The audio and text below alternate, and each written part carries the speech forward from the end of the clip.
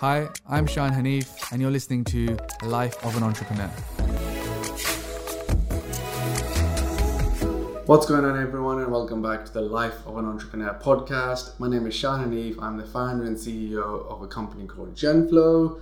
And in this podcast, I take you behind the scenes and give you the real, raw truth of what it's like being an entrepreneur.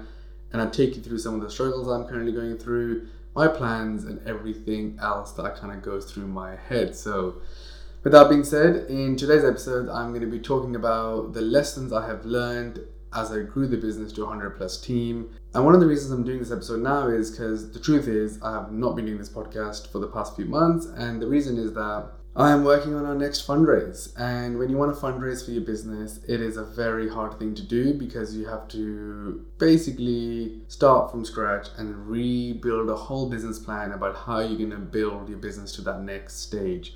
And during that process, I actually started to realize what mistakes I have made and what I need to do moving forwards. So in this episode, I'm actually going to be taking you through that. So if you are a business owner, if you're a founder, if you're a senior person in any business, or you're looking to start your own business, I think you're going to get some valuable insight here today. I'm going to be talking about people, hiring, spending money, operations, and a bunch of other stuff. And look, before I go any further, just a quick recap. So essentially my business helps creators, people that you follow on Instagram, YouTube, TikTok, etc. I help those people monetize their audiences. Started the business about 6 years ago, and in that time have managed to do quite a few things. And very recently, if anyone that does follow me, we started working with KSI, which is very exciting.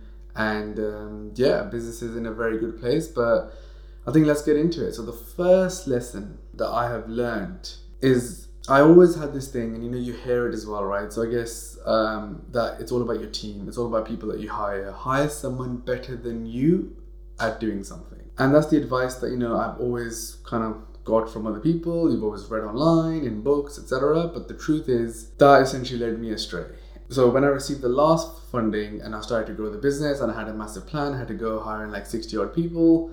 That was the idea. The idea was I'm going to go hire experts and they're going to help me build a better business. Because, if I had sold like 30 million at that point in e-commerce, that obviously there's going to be people better than me, and I should bring those in and they should be able to help us. And I think in hindsight, one of the main things I learned is that you know your business and the people that are around you know your business as well. So at that time, I had a team around me already. We've already done quite a few things. So the idea of that someone can walk in and tell us what to do and how to do essentially was the mistake and was the lesson. So if you're a business owner and you're thinking the same thing, that man, if I could just get so people in and XYZ is going to happen, it really does depend on what that role is going to be and how they're going to be different, from what you're doing now.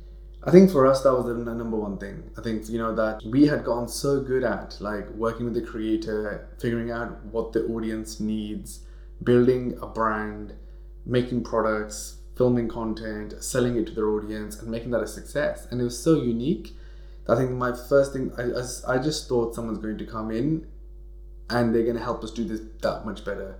In actual fact, what happened was I hired a bunch of really expensive people, really experienced, and they just didn't understand our industry, our world, our way of working.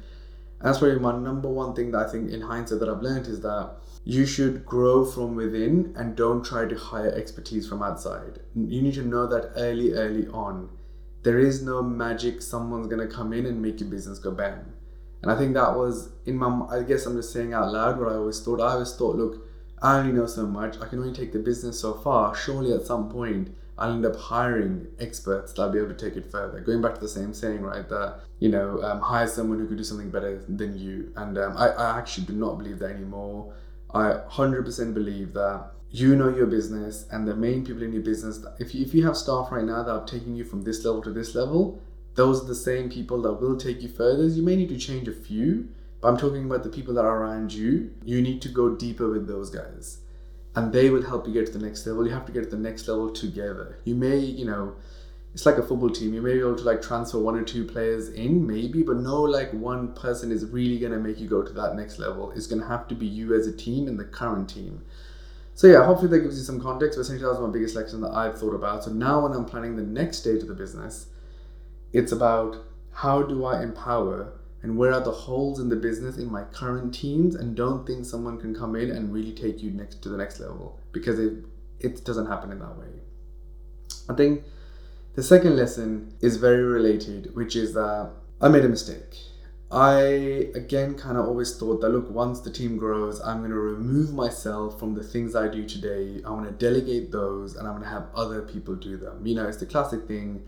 Obviously, I'm very operational, create a process, teach people, show it how it's done, and then onboard somebody else and move away from the thing. And I think that works in quite a few things, but it doesn't work in the main things of your business. So one of the mistakes that I made was I moved away from signing new creators myself. And that was a mistake. Now that I've been doing that again, there is nobody better that can sell your business than yourself. And I think it's crazy saying it out loud now because it seems like such common sense, but you can imagine if you have a business and it's growing and growing and growing, you're going to hire a sales team, you're going to hire people that can do the full thing, but there's in certain things, like, don't remove yourself and other key members of your staff from the front line. You have to be on the front line of the business yourself. So you're touching and feeling everything that's happening out there in the market.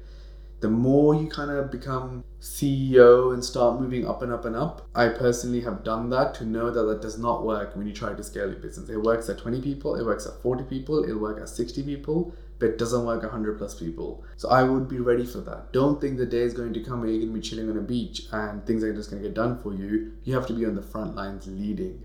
Why? The initial people that were started with me and worked with me, they've seen me pitch, they've seen how good I am, they've seen me sign X creative, they've seen me on the spot come up with the ideas and to smash something or to know how to solve problems. But as the business scales, complacency kicks in because the new people haven't seen you work. They haven't seen how good you are.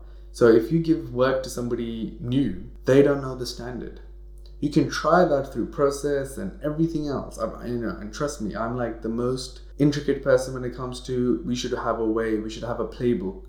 We create what's our DNA? How do we ensure this is Genflow quality? But even at that point, you have to lead by example. I think that's the number one thing. So the mistake I made was, firstly, moving away from the front line. Number two, telling someone to do something without showing them how to do it, irrespective of experience. Again, it came down to similar to the first point. I'm thinking, you're so experienced, surely you don't need me to tell you how to put something together. But the mistake was, in my business, I do need to tell you because I have the context, I have the understanding, I have the know-how of how it needs to be to give them the head start. So then they can go ahead and complete it and use the knowledge and experience to make it amazing. But don't think they can do that without you fundamentally leading. So essentially it's about, biggest lesson, lead from the front line, be involved in every little detail as possible. And what I've done instead is, and I think I realized this mistake a few months ago, is essentially I've built more team around me that can allow me to be across more things at once. So, I have I don't have a personal assistant, I more have a personal operations manager.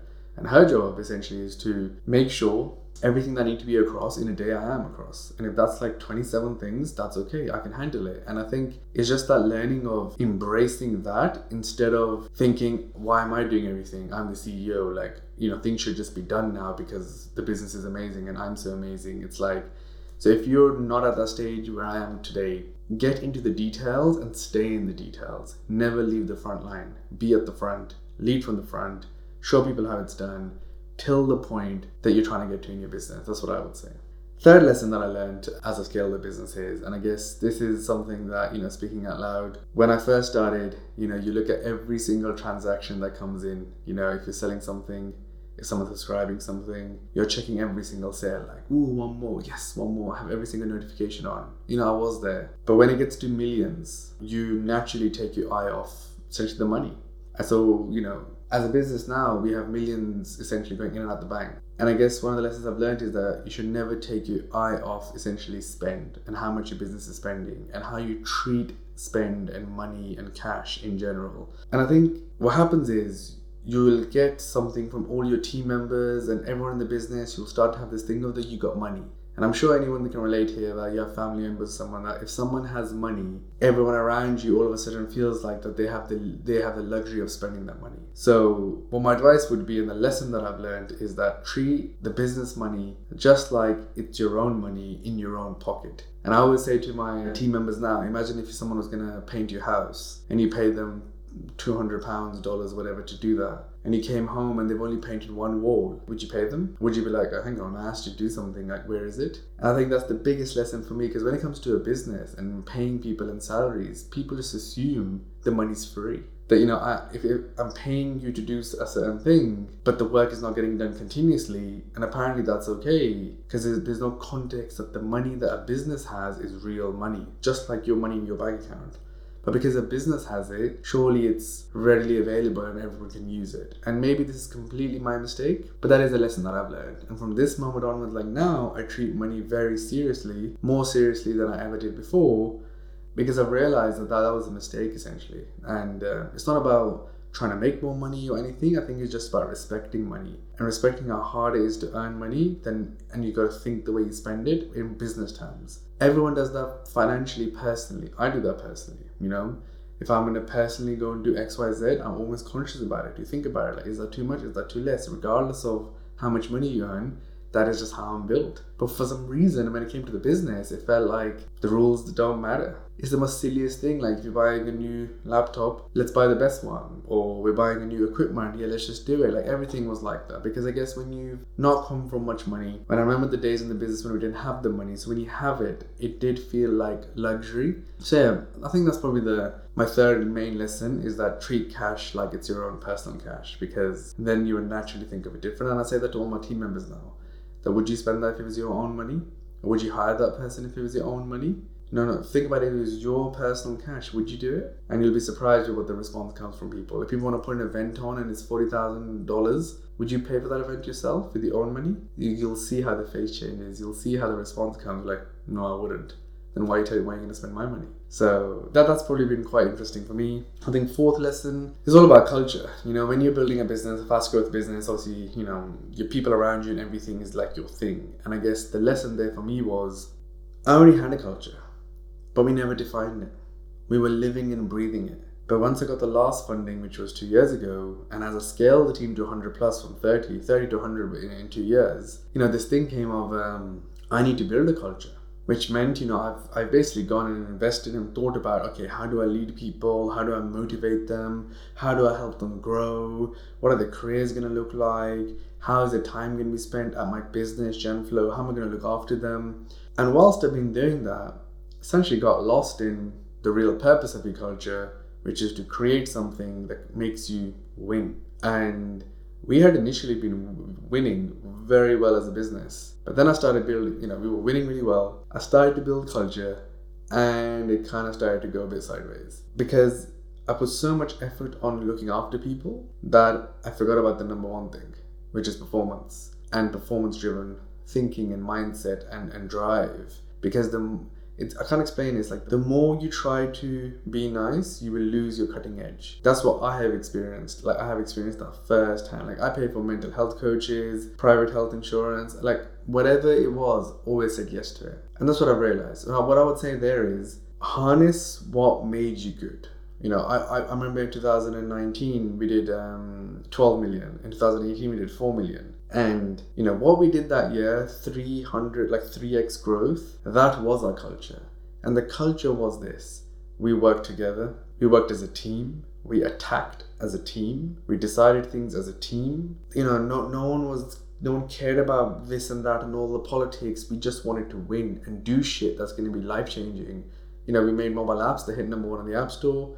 We were attacking everything like it had to be done. And that was our culture. It was a winning culture. You know, it was like being in the World Cup, and there is no option. You have to win every single match. But because I started to really work on, like, okay, we don't have one and we need to define one, we slowly started to become a second division team that's just okay in taking part. And the truth is, most people that you'll hire do have that way of thinking. But it's, you know, your job to be able to harness that. It was my job to harness what we had and to keep that. So I think that's my biggest lesson. That now I'm like, okay, if I'm going to continue to scale the business from here, we need to go back to basics. We need to understand what made us great, what makes us great today, and how do we harness that instead of some textbook culture. Instead of Google this and Netflix this and whatever, because that's what happens. Like the moment you look into culture, everyone references Netflix's, they are very upfront with their culture and all that stuff, or Google's way of working, or XYZ. One thing there though, I'm very upfront with that now, how we are. So if someone's joining my business, I'll tell them openly, if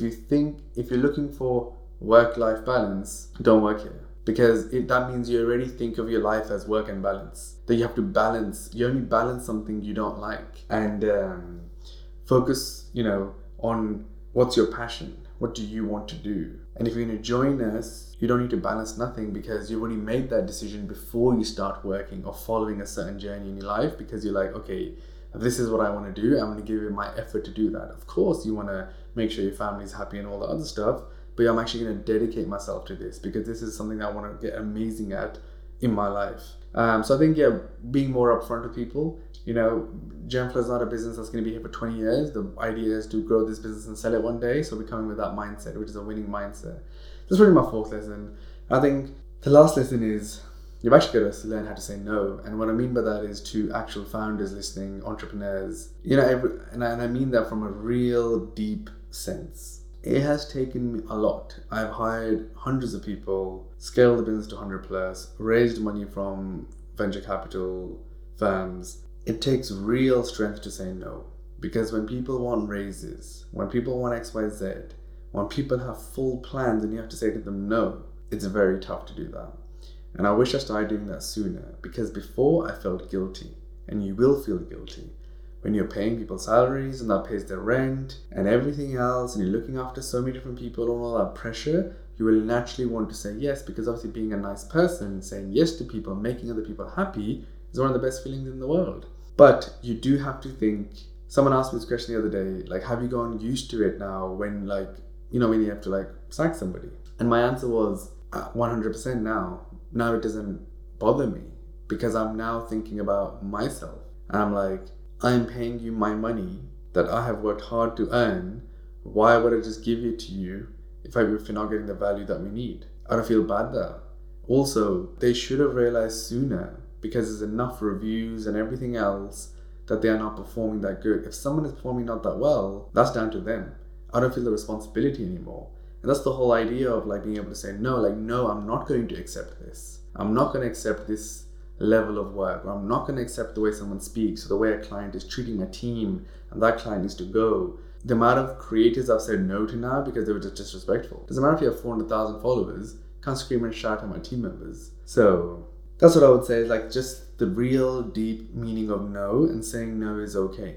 And saying no actually is a very positive thing to do in certain situations, and you gotta have the strength for that, because it's hard, and if you're looking to scale your business, you need to really understand your own personal skills and be able to do that. So overall it's been a crazy journey, and right now, as I mentioned at the beginning of the podcast, I am working on our next fundraise, and we are full steam ahead. So on this podcast, I'm going to be now from this moment onwards every single week giving you an update on the fundraise, and we're getting into a lot of details as it begins, but approximately a few weeks from now we'll be live in the market, and over the next few months I'm working on completing this deal by the end of this year. So hopefully everything goes well and I can get this done, but I'll bring you along the journey. If you are interested in knowing more, check out the very first episode of this podcast where I detailed, which was 2 years ago, and I detailed how I raised $11 million.